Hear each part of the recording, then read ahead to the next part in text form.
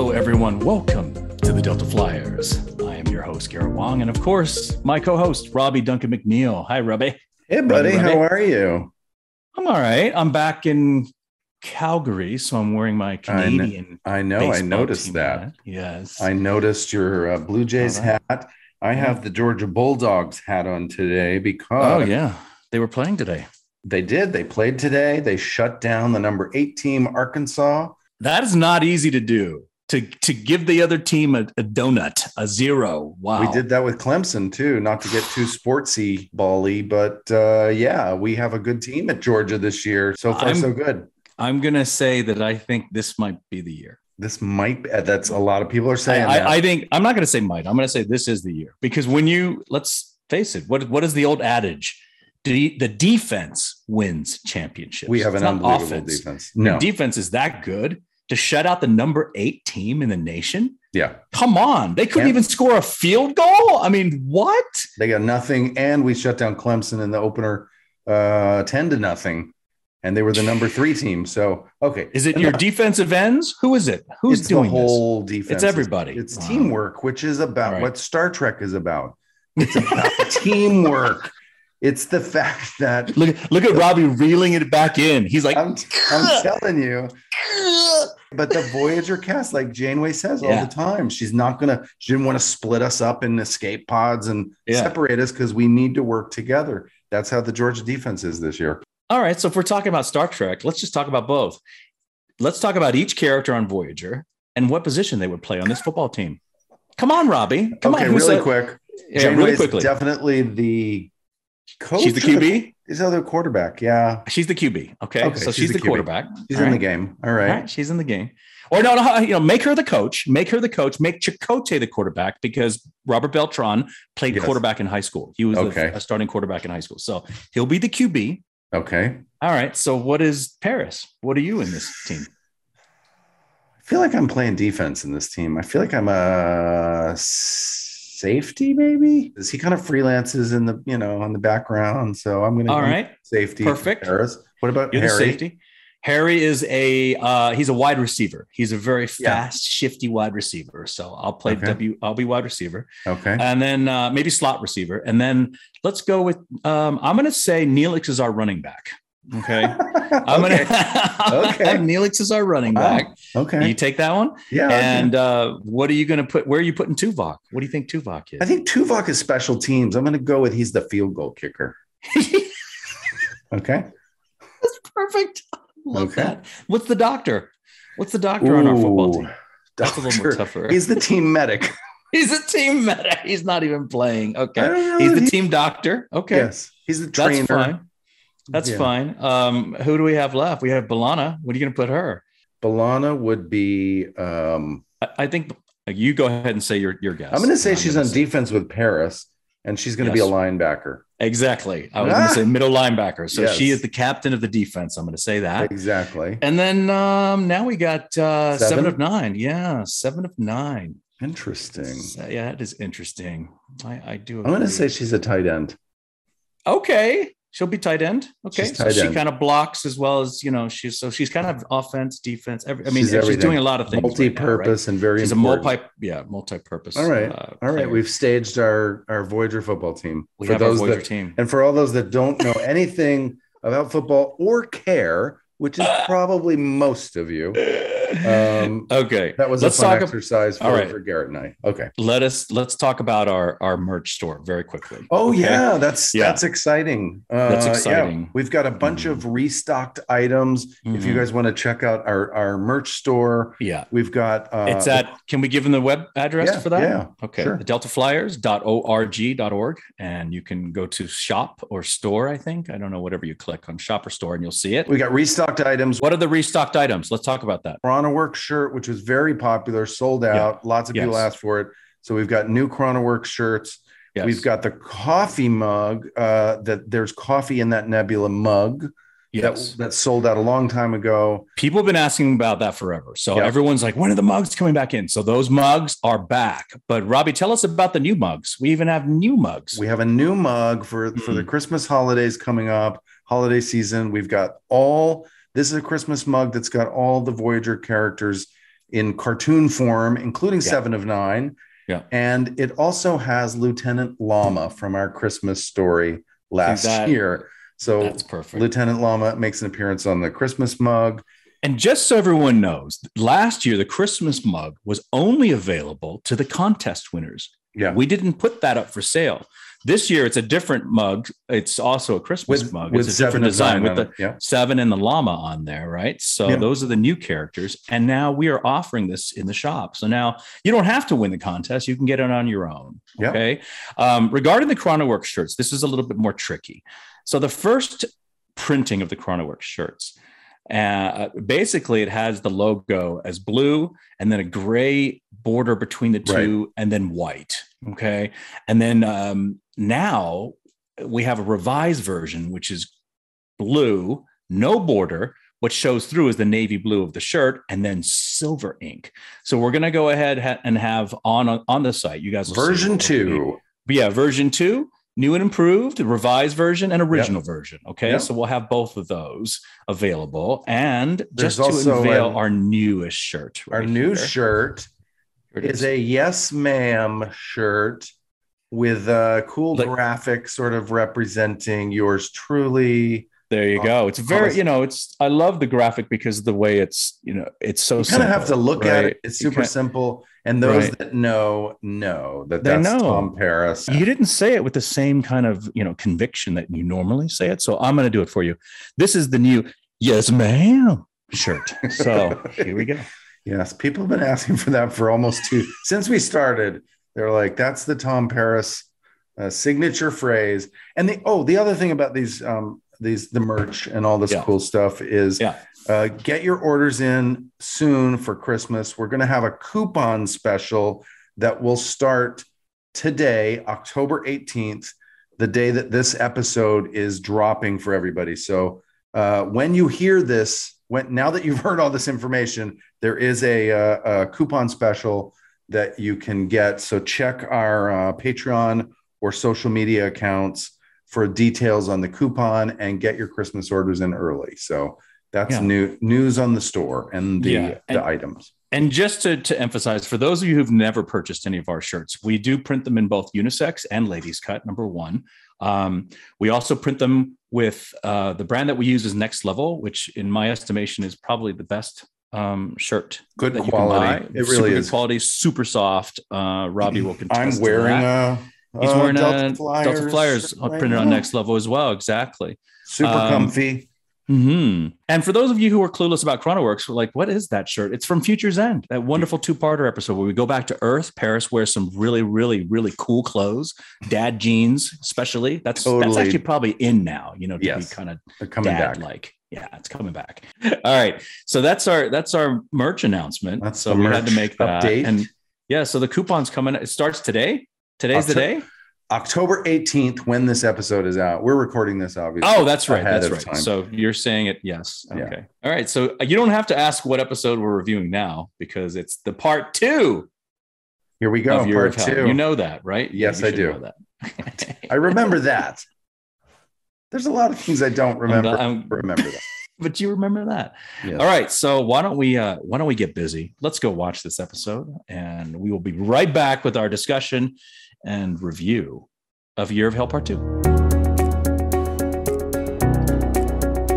Hey everyone, we're back. We are back from watching Year of Hell 2.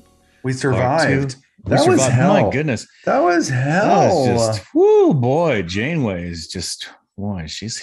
I don't know. It was very dramatic. This whole 2-parter, very, very dramatic. It was. Let's go through our poetry synopsis of part 2. Okay, let's do. Here we go. Here's my haiku. You got a haiku? Okay. Yeah, it's not. I'm not happy. Haikus are they should be very simple. Well, you know what? I kept coming for the second stanza. I kept coming up with it was either 8 syllables or 6. I was like, I can't get 7. So it took me probably 15 minutes to get the 7th syllable. It's the best I could do. By the way, about our haikus and our limericks and our poetry, I know that some people, they've kind of critiqued our our poetry structure and our what rhyme and rhythm. I just want to say to people, like, we're not poetry. We're not poets. Experts. We're not poets. No. And most of all, we want these to be funny or ironic or so. They're not going to be perfect. They're not going to always have the exact amount of syllables, the exact, perfect structure, but hopefully they're funny for everybody. And we're just having fun. So you're telling me that there are limerick experts out there who are critiquing our limericks right now. Critiquing our limericks and haikus. And we just want everybody to know, like, we're not trying to pretend to be actual poets. I just think that's hilarious. I'm so sorry. But what is that? What's that old adage? No new. What is it? Whether the people talk bad or critique good you or not, bad. Yeah, it's still they're talking about you. So that's the positive there. Okay, here we go. Nice My haiku for Year of Hill Part 2. Thank you. Here we go. Ships falling apart. Chakotay learns about time. Janeway crashes ship. It's good, but here's the thing I learned from that. This episode has so many parts to it that, like, I don't know how a haiku could capture it.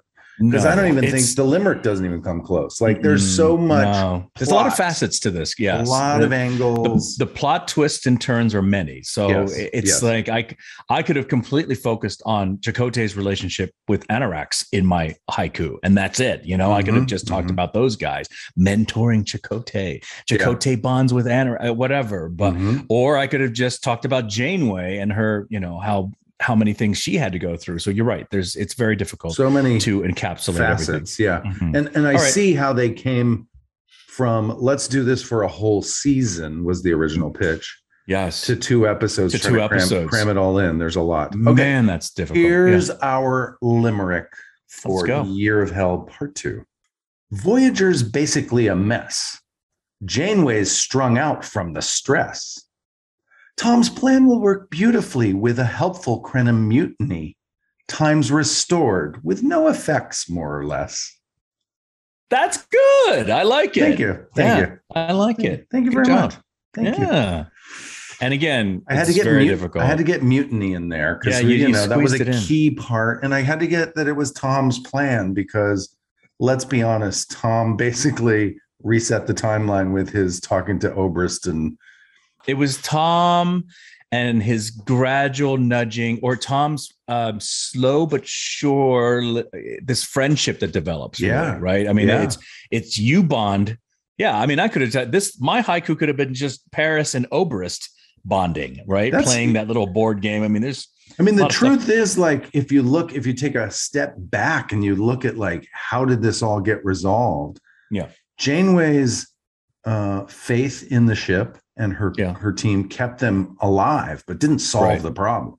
And Chakotay started going down the dark road with his obsession with time. And he did go down there, but he could still see the big picture. He was still trying to get us out of this situation. He was, right? He says, trust me, let me do it my way, So all right. So let's start with the first scene where Voyager has been hiding in a nebula. It's very pretty inside there, but the problem is beautiful. It's a Class 9 nebula. Yeah. When you're in a nebula, the issue there's a lot of gas in the nebula. Gas comes into this. It's very gassy. Yes. There's more gas in a nebula than there is in Robbie and Garrett. You know what I'm saying? Yes. I mean, we have a certain amount of gas that we release, but not as much as a nebula. No. That's what I'm saying.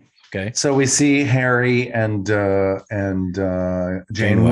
in the corridor, and there's gas everywhere. And the first thing I thought of was those the way that this special effects guys did the gas and smoke and things on sets like this. Yeah. Was liquid nitrogen that they put these tubes all around, and then it was they'd turn on these tanks that were as big as a person. The tank was a big, 6 feet high or something. And they'd release the liquid nitrogen, turn it on or off, and it would come out more or less. But it was cold. Super cold. Oh my God. So I saw you guys in the corridor and I was like, oh, they must have been freezing cold going through all that smoke. Yeah, but I'll tell you, for me, we've talked about this before, how now on sets you guys have LED lighting, correct? But back in the day, we have that incandescent, hot lighting. So typically, all of our sets back then were warm, whether or not they were darker or lighter in nature. They were always warm from any of the lights they use. So that liquid nitrogen, I was happy that they were using that. It was just like cool down the set for me. Yes. Thank you. And I do remember filming this scene, and I do remember how absolutely when they shoot out those tanks, they're shooting them out like it's like a fire hose, and it's very loud. So you've got to talk louder. You got to talk louder, and then you end up looping all these scenes because you can't even hear it, right? Yeah. And also those masks. That's the first time we got to wear those oxygen masks. Yes, it looked like it looked like a CPAP machine or it did. It probably was a converted. Looks like you had sleep apnea. CPAP machine from home that he converted into our thing. That's what it looked like to me. Janeway Kim do have sleep apnea. Now we know that. Yes. Yeah. So they work on this in this panel and trying to seal this ventilation leak that's going on with the gas, nebula gas coming in. Harry says there's 3 minutes of oxygen left in their tanks. And Janeway says, can you hold your breath? And so then we realize that both Janeway and Harry have essentially burned their lungs. Mm-hmm. What's happened? Chemical burns. Chemical burn. And Harry's gone to sickbay to get treated, but not Janeway. Janeway's still on her feet. The doctor is beseeching her. She's running. She's on the bridge now. And the doctor's telling her, you've got to take the time off to come to get healed by me, and you just need a break, period. And Janeway says, absolutely not. Just inject me with what is it? Trioxin or something like that. Give me a shot of a shampoo. No, it's trioxin. Give me a shot of that. Right. Yes. So, and he says, nope, doctors are, he did say Harry Kim is getting treatments, and he's, you were supposed to be in there for 8 minutes, no more, not 8.5, not 9, and certainly not 12 minutes. 12 that minutes, you were in there. Yeah. Long anyway, time. And I like how Mike Vehar, who directed this episode, staged this scene that they were moving around the bridge. The doctor was chasing Janeway. Oh, it's great. You got to see all the damage. You got to sort of reset the situation. And he goes, doctor's orders. And she's like, give me the shot. Captain's orders. Yeah. So you see this sort of doctor captain conflict, which is power struggle. Come back. Yeah. Later on. Did you notice the view screen was completely, it was like a holodeck or something. It looked like, at first I thought, why are we looking at the holodeck? But in reality, I think what had happened was our standard view screen is really, we can see out of it. And it also can project an image on there. But because that thing has been completely blown to pieces or shattered, it just looked like there was some type of plating or cover. They just covered it up, and we had just did some random repair. And replaced plating on there. I thought the view screen, and I don't know the answer to this, maybe the fans do, but the view screen is not a window looking, like when we see stars or we see the view in front of us, it's not a window that's looking out to space. It's a projection, almost like, now that some of these cars have rear view mirrors that aren't really mirrors. It's a camera. It's the image of what the camera sees in, but it's up on a rear view mirror as if it's a mirror, but it's not. It's a screen coming from the cameras in the back of the SUV or whatever. Correct. It's a projection, but I think we typically also have some type of plexiglass window there that we project an image on there as well. We can look out, because we had shots where it shows the camera starts from outside of the ship and it comes closer onto where the windows of the bridge are, and we come I don't know if we've had the bridge. I know we've had. Duck your head for a second to the left. Let me look at the image of the ship behind you. Okay. All right. I'm trying to see if I can see some windows there where the bridge would be, but I always felt that we actually had something that was just a window. You're saying it's just a wall the entire time. I think it's like a holodeck. It's just projection. That's what I and that's when I looked behind her and I thought, that's the grid, the holodeck grid that projects everything that we see on the view screen. So I don't know. Maybe that's what it is. That's a great question, though. But I'd like to know the answer. It was damaged. However that engineering goes, it was damaged for sure. So then we move to the next scene. It's Chakotay being grabbed inside the brig of the alien ship. And he looks horrible. Right? I gotta say, he had a porn mustache on. I mean, he looks horrible. Yes, we talked about this thing. It was drawn on. Almost. It was so bad. This like, well, again, because this was supposed to be a whole season's worth of episodes, they had to encapsulate everything into 2. All their ideas. So all the scanning, the poking, and the prodding that Chakotay refers to, we don't see any of that. We just see him. We see him with his 5 o'clock shadow, right? But he's got a solid. Yeah, he's mustache. got the porn stash. He's got the porn stash. But then the next, you see that for a split second. Then all of a sudden, he's totally cleaned up, and he's wearing a really nice. He's in Krenim wardrobe, and he's clean shaven, and so they've skipped a lot of stuff. Yeah, Annorax does say, "Oh, do you feel refreshed, or you look refreshed, or something?" Right. So I assume that meant they pulled him out of the brig after all of this testing, and now they've given him a shower and let him shave, and he's now we're going to try the sweet version of so good cop now. It was bad cop before, now it's good cop. But the funny thing is, do you remember last episode when we reviewed Year of Hell Part 1? Yes. I was joking about the fact at the end, I said, yes, Tom and Chakotay have now been abducted by aliens, and they're being probed right now. And essentially that is what happened. Yes, you were probed. We were probed. Yep. Prodded, poked, scanned for 2 months. And I love how Annorax calls Paris he says, "I've never seen such an intransigent young man." So you're intransigent. You're not. Yeah. So I had to even look that up for a second. I'm like, what the hell? Well, that's what Rebecca goes, what is intransigent again? I was like, it's stubborn, or it's someone who would not see the views of somebody else, basically. Like yes. you're just not going to change my mind to the other side. No, you're not going to change your mind whatsoever. So first I thought I said intransient. He's intransient. I'm intransigent. You're in transit between two places. Exactly. So you're a troublemaker, is what he's trying to say, Annorax. Yeah. Paris has a little attitude in this episode. He does. And then, you come in right then after he talks about you for a bit, then you pop in with your one line looking like, the guy from, oh my gosh, what was that? The Rocketeer, I mean, that's what By the way, I had like this very low cut sort of, it was kind of like a bomber jacket from the Rocketeer, right? With a bomber jacket open with all the chest hair exposed. I didn't look at your chest hair, but I just saw that. Very hairy chest. I didn't realize I had such a hairy chest when I was younger. Are you trying to tell me you have less hair now? I don't think I do. As much anymore. So as you got older, you shed your chest hair? Is that does that happen? The McNeill clan, maybe with the McNeill family. Maybe it does. I don't know, but I didn't realize I had so much chest hair as a younger man. Yes, you're very hairy. You should have been Harry Paris. Is what you should have been. Instead. You should have been. Yeah. And I would have been Tom Kim. Yes, Tom Kim and Harry Paris. So you look good in that wardrobe. I like that wardrobe. I like the wardrobe a lot. I didn't look at your chest hair. I was looking at the wardrobe going, hey, he looks good in that. Yeah. And you're not agreeable to anything in this episode. You were fighting against you're grumpy butt left and right. You know what?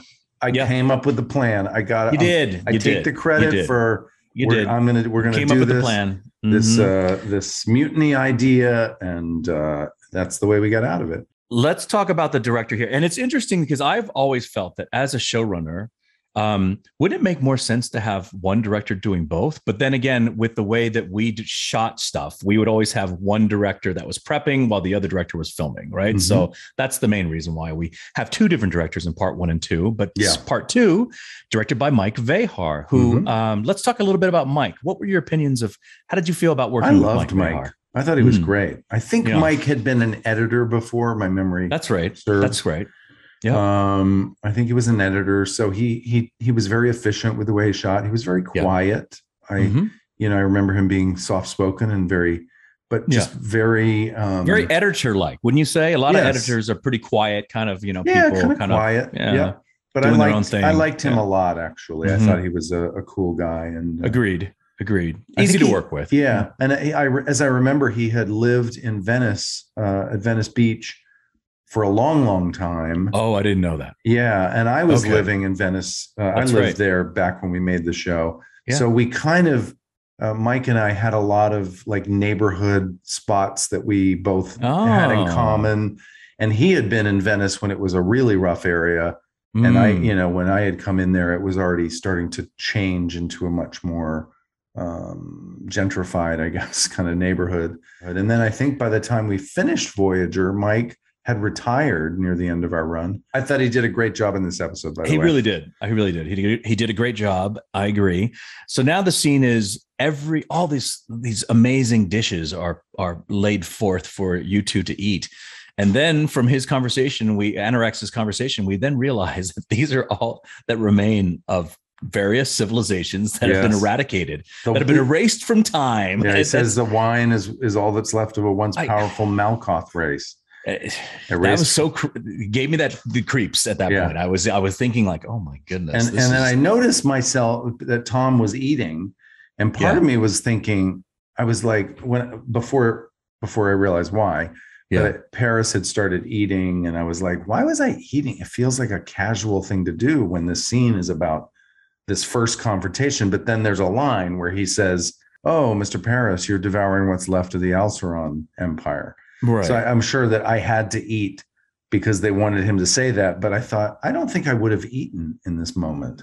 Probably not. But then the way I validated your eating was, you guys have been probed and prodded and, for 2 months straight. So probably not getting great food, and probably malnourished. And so this is the first time that you've seen good food in front of you. So I assumed that's what it was. But because we don't see that lead up to this point, we don't see any of those scenes that we don't really get it just seems a little casual because you don't see what happened before this. Yeah. That's what I'm thinking. Yeah.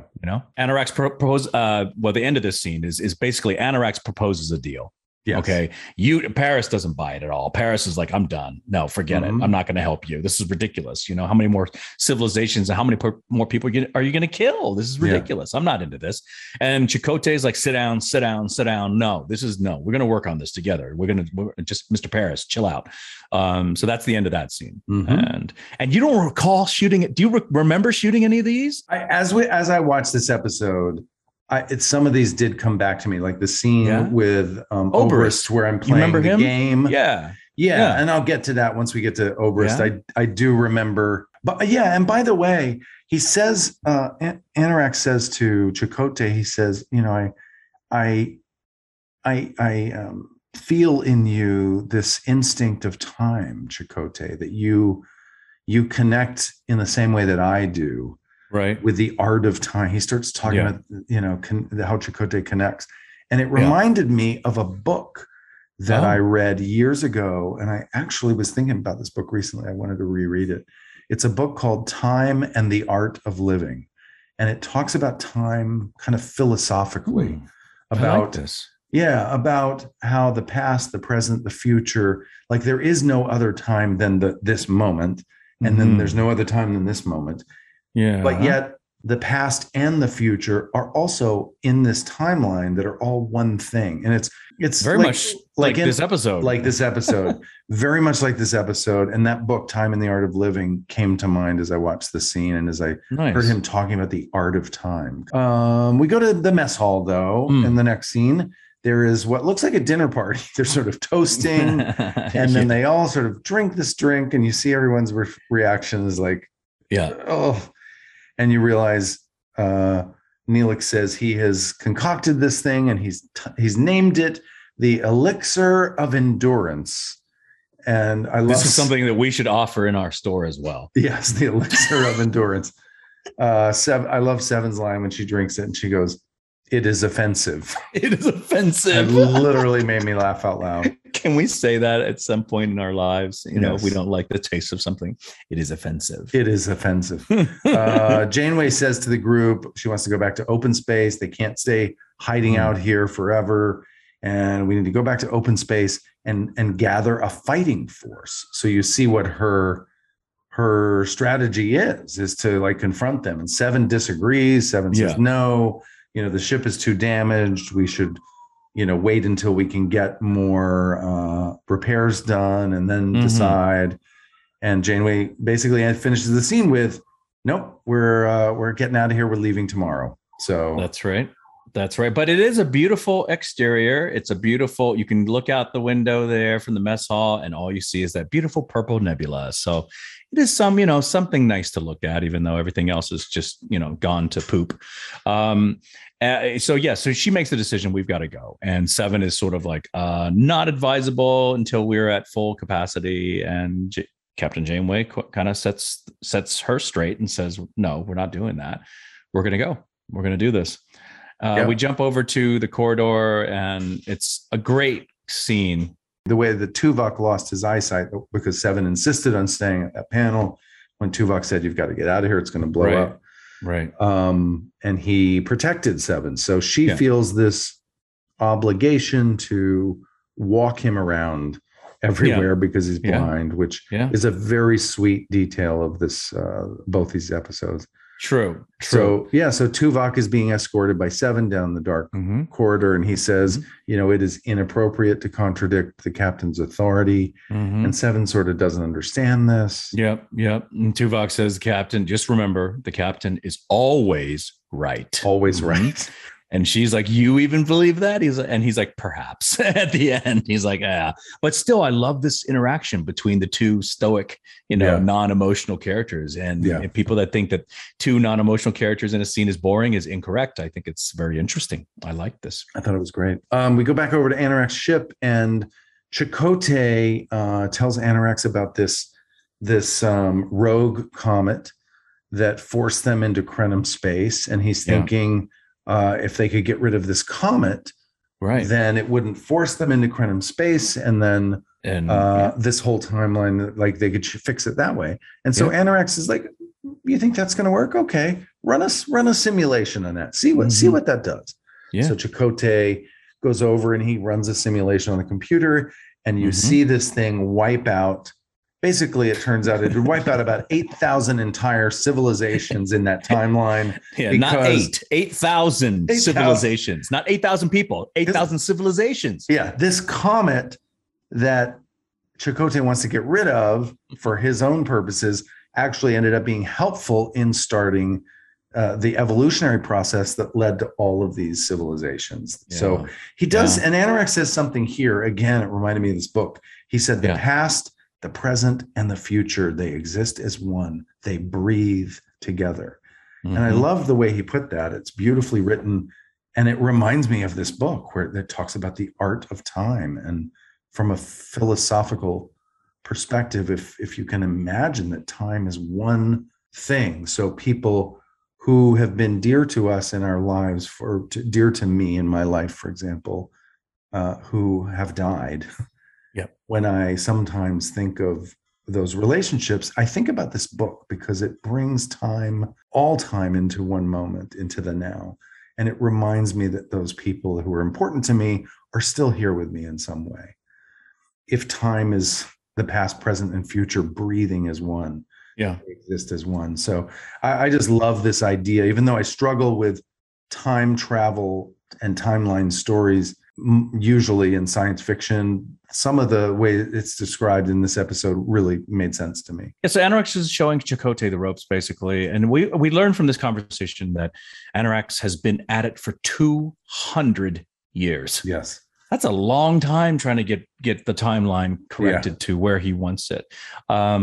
We jump back to the bridge, and the ship is now being bombarded by these meteorites. Micrometeor shower? Is that what it is? It says micrometeoroid shower. I've never meteoroid which is like tiny little, like stones, but they're just hitting the ship, pelting the ship. And we don't have any shields. No. So Janeway says, what about deflector control? We don't have we've lost deflector control. Offline. Yes. Yeah. And she says, you'll find me. I'll be in the deflector control room. And Tuvok says, that's a hazard level 4.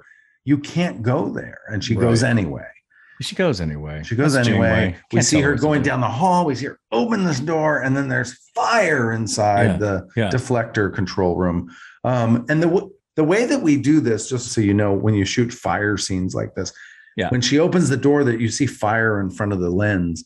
There's just a little fire bar that they put. It's like what you would have on your grill at home. Yeah, and they just stick it on a stand, and it comes up in front of the lens, so it looks like from what the lens sees that there's fire in the whole room, and there's the actor pretending like there's fire everywhere. Yeah, and there's lights usually interacting on their face to make it look like there's a lot more flames. It's usually just a little bar in front of the lens, and that's all that's there. Yeah, there's no danger to Kate Mulgrew no. whatsoever. Yeah, she's not going to get burned. Don't worry.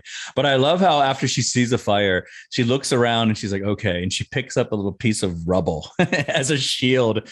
So she picks up basically a piece of corkboard is what it is. Yeah. And she decides to go through and run into that room. Runs into the fire. Yeah. And then Harry talks through what she's doing. So we go back to Harry there. Yeah. And he's basically, so we don't see her dealing with this fire. We just hear him saying she's doing this, she's doing that. Right. And then when we finally cut back to her, she's laying on the floor. Before we cut back, it's dead quiet. We don't hear anything from her. Oh, yeah. So they were like, oh boy. And then it cuts back to her on the floor, totally burned and disfigured. Unconscious. Looking. Yes. So that must have been a pretty big makeup job because. Huge makeup job. Yeah. Big time. And then, so the doctor is basically treating her in the mess hall triage area. And we find out that she has suffered 3rd-degree burns to 60% of her body. And the doctor, after a long conversation, it's still the power struggle between the doctor and Janeway is happening. He's insisting this time. He's insisting, And he says, I forget exactly what he says, but basically like you've had, crisis fatigue syndrome or whatever he called it. I forget what he called it, but he's like, I think he said traumatic stress syndrome. Stress syndrome. Yeah. That sounds right. Yeah. And he says, I have the power to relieve you of duty, Captain, as the chief medical officer. Mm-hmm. And she says, and then I will turn off deactivate your program. Ooh, okay. And then she apologizes though, right? So at least she felt bad about that. She's still going to go. And so he says, okay, I'm going to relieve you of duty. And he talks to the computer. Yeah. And then she's like, what are you going to do? How are you going to enforce this? Because there's no brig. There's no brig. There's my chief security officer's injured. There's no security detail. There is a security officer, but he's blind. How is he going to find me? How are you going to enforce this? Yeah, it's not going to happen. And she says, I'm out of here. So, the doctor even says, you could be court-martialed when we go home. If you survive this and if we go home, you are doing something that is very against Starfleet protocols. So, exactly. Yeah. Exactly. So the next thing we see on the screen, day 207 at this point. Oh, yes. And we see Janeway walking down a corridor. With Neelix, and they're assessing the ship damage, and it's a corridor walk, and they end up at Chakotay's quarters. Yes. And she walks inside, and it's really damaged. You see this kind of tender moment. She's looking around, and then she sees the music changes too. You hear it? It gets all like it gets all very emotional Shipper music. Yes, Jessey Shipper, and she sees the pocket watch that he had tried to give her for her birthday. It's lying on the floor. And she says, wow, he disobeyed orders. He didn't recycle this watch. Yeah. And there's not a scuff on it. That's what's so funny. It's in perfect shape. Yeah, like everything shiny. Everything else is everything else, including everyone's faces, is covered with soot. But this pocket watch is pristine. There's nothing. But it's a sweet moment. This was one of those moments I thought was very poetic and very, very, sweet. And that's the stuff about this episode that I really like, these kind of moments. And I love how she puts it on her hip and sort of asks Neelix, like, hey, what do you think? How does it look? Yeah. Now that's her good luck charm. Yeah. From her Chakotay. Exactly. Her darling Chakotay. So we're now in the Crinum time ship, which is, I think we're in maybe a public space or something like that. It's not anyone's, or maybe it's like maybe a lounge, it is over, or maybe it's somebody's quarters. Lounge, or could be Oberyst's quarters. I don't think it is public space because they wouldn't be talking. Yeah, they wouldn't be talking like that. So it's Oberyst's quarters because he's the first officer. So clearly he's got some pretty big or decent sized quarters. Yeah, and this is the scene So we come into Paris and Oberst playing some kind of game. It looks like checkers. It's like a board game. Some kind of board game. Like futuristic Chinese checkers. Yeah. And Paris wins. Just as we come in, he's like, chick, chick, chick, makes the moves. Okay, I win. And Oberst says something like, your endgame sequence was the same one favored by my brother. Right. Kind of takes a moment that you can see he's moved. And Paris even says, well, to quote a long lost friend of mine talking about Tuvok, it seemed like the logical move, which I thought was a nice little thing. So in this scene, as I was rewatching it, all of a sudden, a lot of things did come back to me. I remembered filming this scene. I remember playing this game because we were making up some game that didn't exist, obviously. Yeah. And I remember having long conversations with John Loprino, who played Oberst, because John, and I didn't remember this last week when we watched the part one, he was, when we were filming this episode, doing these scenes, we realized that we had both been on ABC soap operas at the same time. I was on All My Children. He was on One Life to Live. And those studios were only a block apart. And so our paths would cross all the time. And he was on One Life to Live with a very good friend of mine named Doug Wirt, who I'm still friends with to this day. And John Loprino. So I remember having a lot of like ABC soap opera from the 80s conversations with him when we were filming this scene. He played. You had a little bonding with him. Cord Roberts. I looked it up, what he played on One Life to Live. But anyway, so Oberst is in the scene. He's haunted by celebrating the birthday of his brother, because he realized that he's celebrating birthdays of dead people and people who never existed, and he feels horrible. And there's a moment there where you see Paris sort of respond, and Paris goes, takes a long pause and says, I am so sorry. And it was a really sweet, I thought, I really liked that scene a lot. I did too. Now, my question for you was that game or that last move made up by you? I think so. I think the props guys, so it was, I think John Nestoritz or Charlie Russo probably on set were our props guys. And I think they sort of had an idea in mind, but I think it was me and the director. We just kind of said, all right, how many moves do you want? And we didn't really figure out how the whole game works, but I seem to recall head of props was Alan Sims. Is that right? Sims was the head, but he usually wasn't on set. It was usually Johnny Nestowitz or Charlie Russo. Yeah. Right. But the times that he was on set, I recall, anyone from props, whenever we had something new to work with, they would say, well, you could do this. And they would show us like, okay, if you can move this around, some ideas, or you could try this. And so we were, from what I recall, we were never, ever given like, you must move this way and then to the left and then 5 degrees to the right. Nothing precise like that. It was always, the props guys were like, look, this is what we constructed. This part of the prop moves like this does this. And if you want, you could do something like this, or you could do something like that. And then I think the actor was left up with the final decision, which is so rare because, we never got to change the lines. We never got to we were so locked into that script. And so to have a little bit of freedom to be able to do something different with the blocking of something that's a prop was kind of nice to have that, you felt you were being creative at least. Right? So, and making it make sense in the logic of the scene, it was nice that they gave us props and gave us the freedom to sort of figure out moves that would make the most sense. And so I thought that was great. Paris now tells Chakotay in Chakotay's quarters. He comes in, he says he's got a plan, that the shields of this ship are very weak.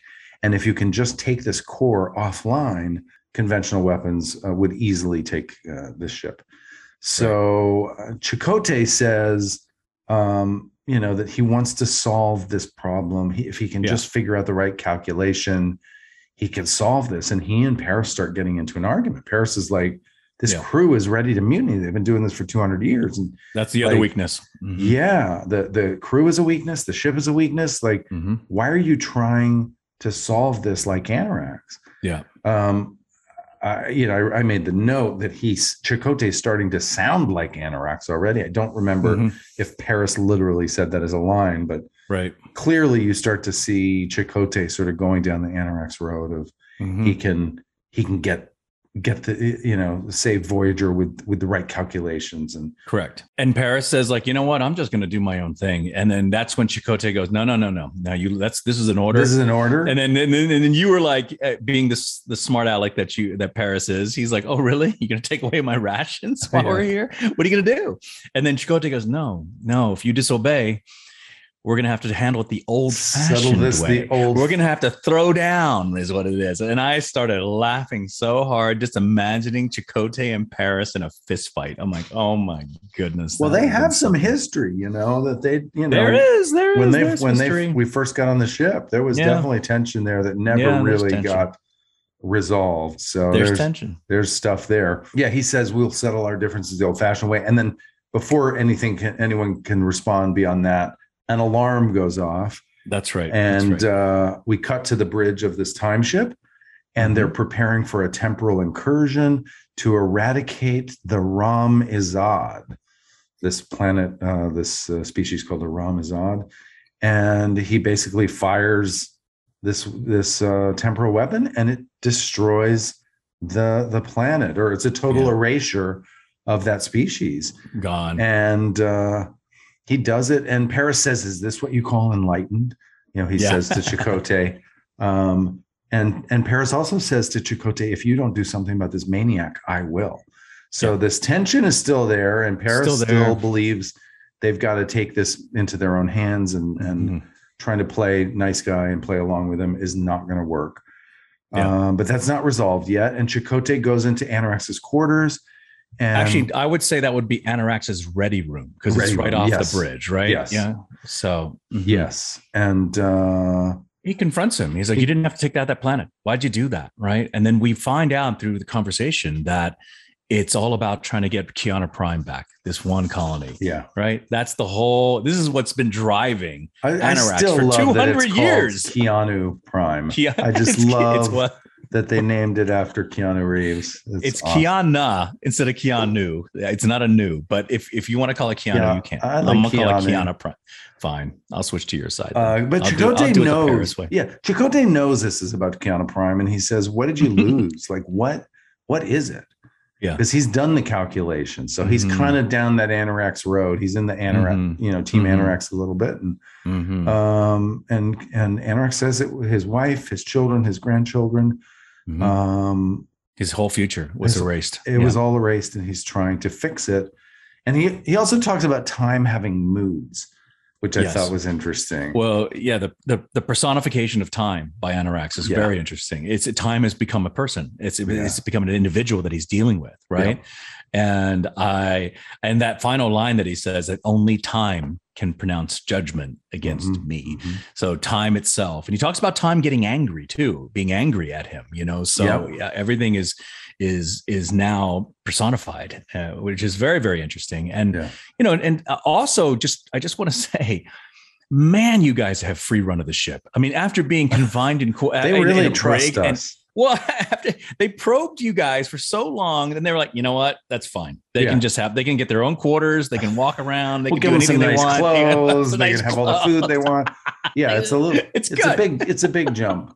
It's a big jump. But see, if this was a year long worth of episodes, it wouldn't have been a big jump. We would have seen the gradual procession. Because it had to happen so fast. I think the way that they rationalize that is that Chakotay is really befriending Annorax. Like, Annorax and Chakotay feel like they're in sync. They both respect each other, and they both admire each other. Yeah. It's clear. This is the bromance. This is the Chakotay Annorax bromance for sure. So we go from that scene with Annorax and Chakotay, and now we're with Paris and Chakotay. In Chakotay's quarters. Chakotay's quarters, and Paris is pissed. Oh, so much arguing going on. And Chakotay's, kind of rationalizing at the beginning. And Paris Paris says to Chakotay that Annorax is insane. And then Chakotay immediately counters, no, not insane, wounded, maybe tortured. Right. Yeah. So he's still on the Annorax. Defending Annorax. Defending him. Yeah. This is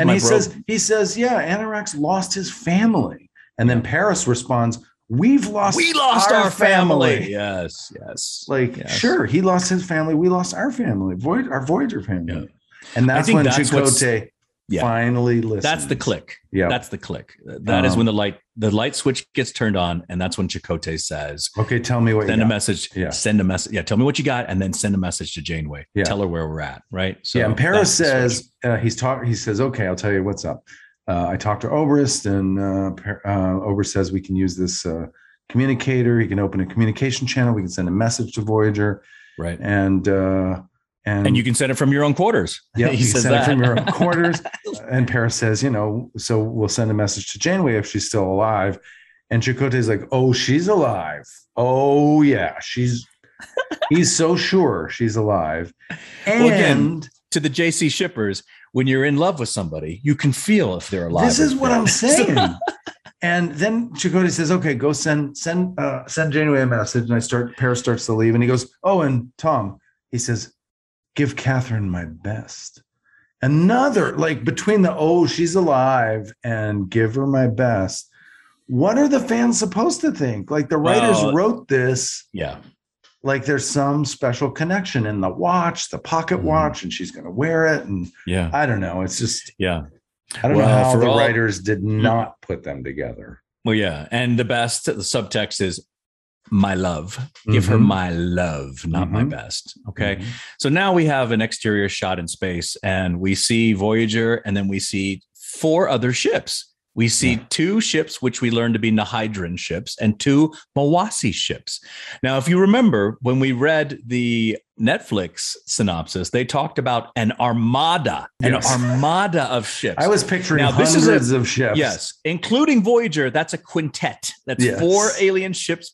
And then later we learned there's a 3rd ship that pops in there. So there's 6 ships that come against them, but we don't see that in this exterior shot. So somebody screwed up in terms of getting the right number. Yeah, I mean, well, not only the armada, but it should have been 6 ships on screen instead of the 5 right now, because later they referred to as 6 ships coming against the time ship and armada. And then Janeway talks about the fleet.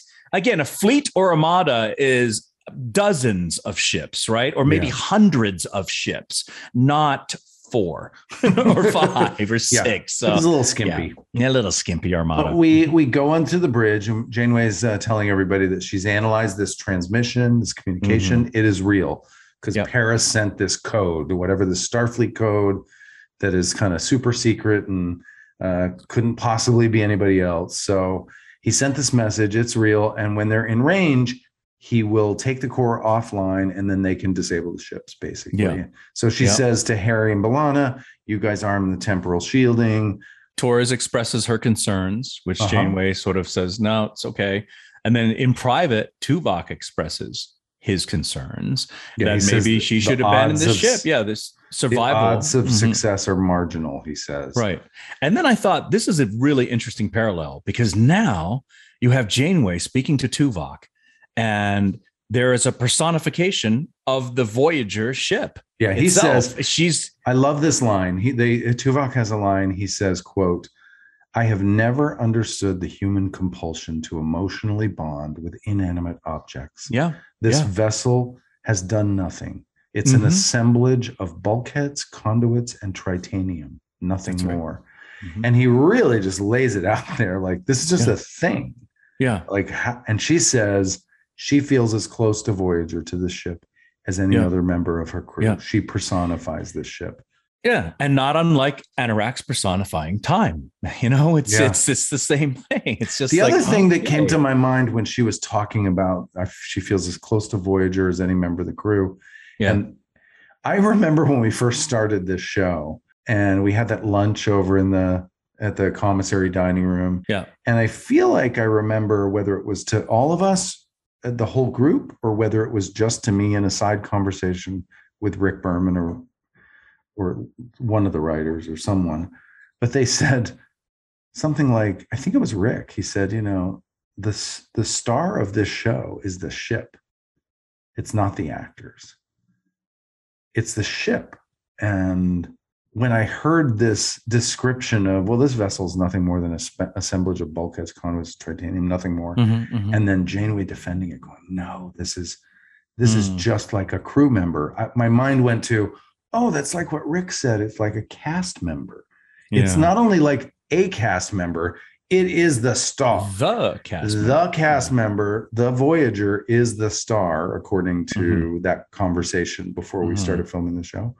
And then it's probably the captain is the co-star. And the rest of us are just like, from a writer's point of view, I thought this is what I got from that comment and at our lunch that time is like, all of you are sort of dispensable and you serve the ship and the ship is the star.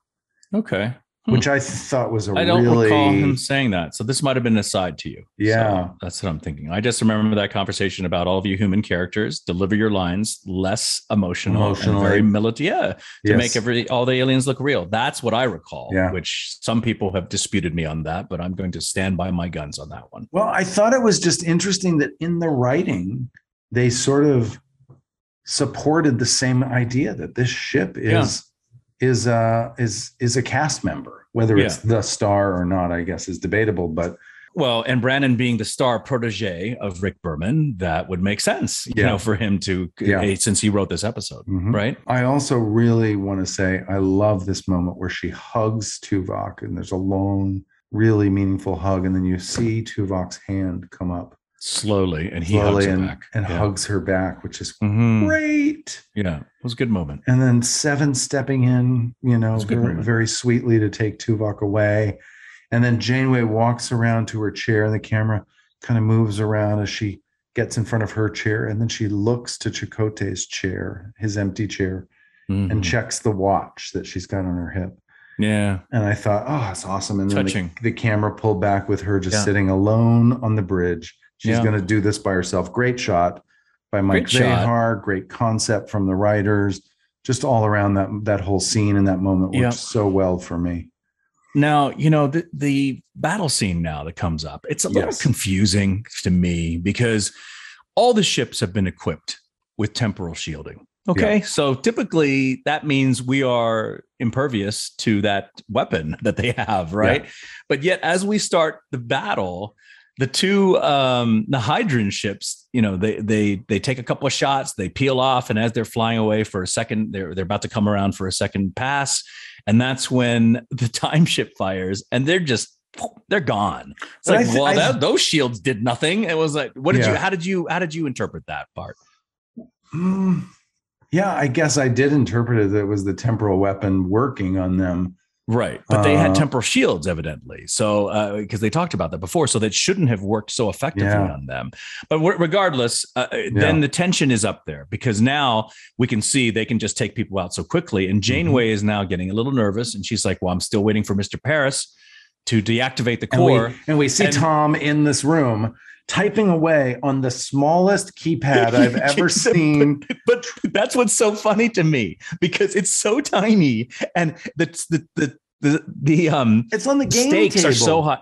But the stakes are so high. The stakes are so high, and he's back at the game table. But yes, it's like it's the size of a tricorder or smaller. Do you want to? Okay, this is the metaphor, is it, or the analogy I'm going to say? Yeah. It's sort of like somebody needing something typed up to get to meet a deadline for a newspaper, and they cut over. They're like, "Look, we've got 2 minutes left, and we got to get the story done." And they cut over to the junior copywriter guy, and he's typing on the typewriter one finger at a time. That's what it looked like to me. I'm laughing, going like, "Oh my god, the tension is so high." But Paris has to be slow about it because it's so tiny. You can't really go fast on a tiny little. They even console. Had an insert of his fingers on, and you saw like 6 alien letters, and that was about like what combination of these 6 letters could you possibly like? How long can you type on this little tiny thing? No, so.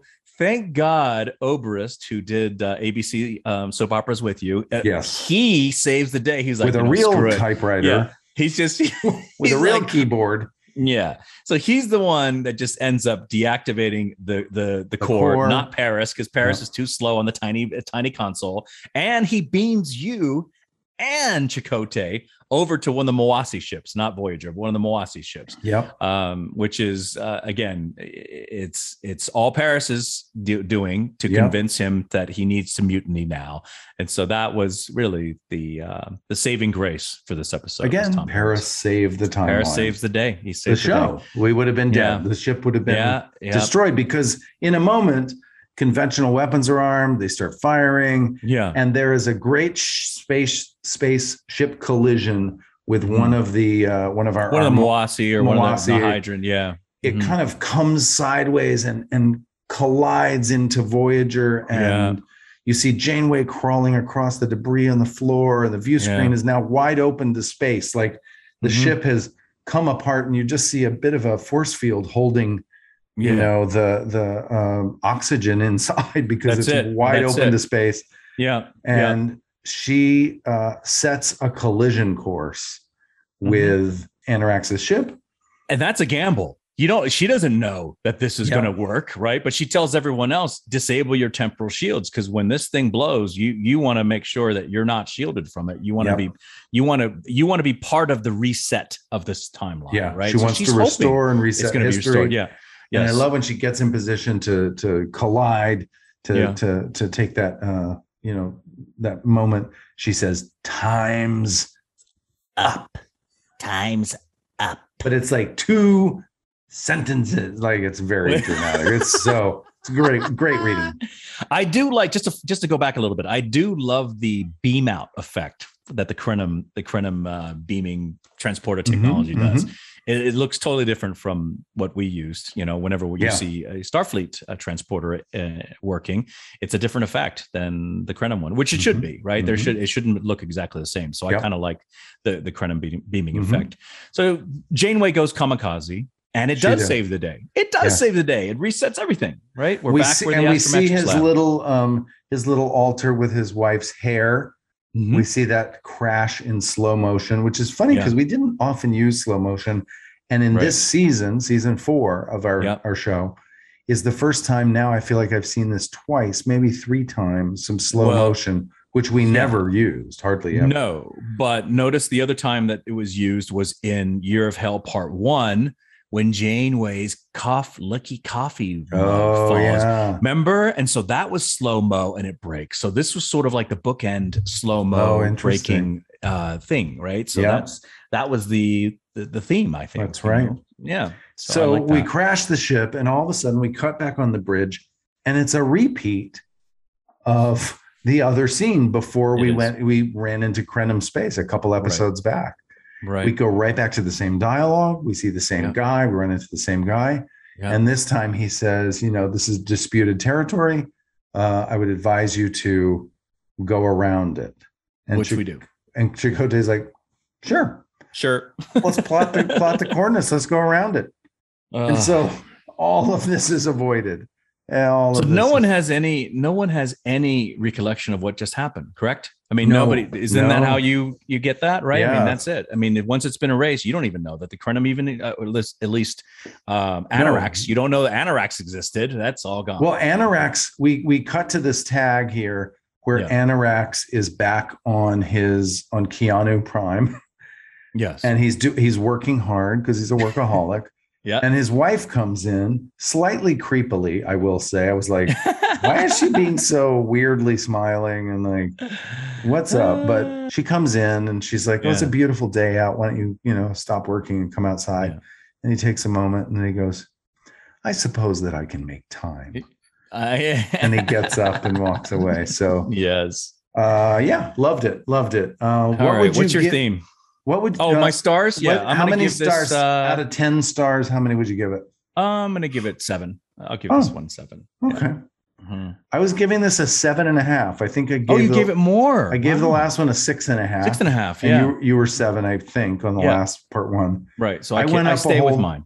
I went up a whole point on this one because I thought the idea of time, how it was explained, was I loved Annorax's sort of his philosophical approach to it. I like that Chakotay could sort of connect with that in some ways. I love to see this character, this idea of Janeway sort of going down with the ship. And I don't know, this one was a little more epic and a little more emotional than the first. The first one I felt was a big setup. That's why I give it a 6.5. This felt like a payoff at 7.5. What about you? You said 7? I say 7. Yeah, it stays pretty consistent for me. Yeah, about the same as before. It's a good episode for sure. What is your overall theme or your lesson from this? My theme was make time for the things that matter. Okay. That's my lesson I got out of there. Because, because he was haunted by, Annorax was haunted by the fact that he didn't give that, he had lost the time with his family and wanted to get it back. Obrist was haunted by the fact that he's sort of celebrating these birthdays of people who are gone. You can't, there's no more time with them. So make time for things that matter. Yeah, that's my lesson. What about you? Good. I think a couple of things. I think it's a cautionary tale. The cautionary tale part of it is, in that conversation between Annorax and Chakotay, Chakotay was telling him, you didn't have to take out that planet, and Annorax responds with, that's one civilization. You have to understand, I have the power to control everything. That's one. Oh, it's only one civilization. And Chakotay is like, yeah, but even one civilization, even one person matters. You know what I'm saying? So the cautionary tale that I'm talking about is that when you get used to eradicating civilization after civilization, you're numb. And the parallel could be someone in the military. If you're used to killing somebody, the enemy over and over again, like it's nothing, another death is just like, oh, well, you know what I'm saying? So the cautionary tale is you lose your humanity when if you're not careful. It's very easy to fall into this thing where you're just like, it's just another life, whatever, So that's the cautionary tale part of it. And so I guess the lesson really is that all life is valuable. All life has meaning. Every individual, every organism, every living organism has meaning and has value and should be cherished. You know what I'm saying? It shouldn't be so trivial. But if you've been doing it for 200 years, I guess trivial is the name of the game. So and so I just think the overall lesson is just to realize that every single life has purpose and meaning. Nice, I like it. Okay. Oh, that was fun. Cool. That was fun. What is next week? Next week, we will be tackling random thoughts. Nice. Random thoughts is kind of like the Tom Paris fan club from back in the day called Random Flight. Random Flight. This is a close cousin. See, that's it.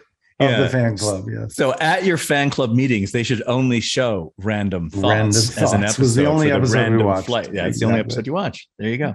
Thank you, everyone, for tuning in this week. And once again, next week, Random Thoughts will be the episode that Robbie and I will review. All of our Patreon patrons, please stay tuned for your bonus material. Thanks, everybody. See you next week. See you soon.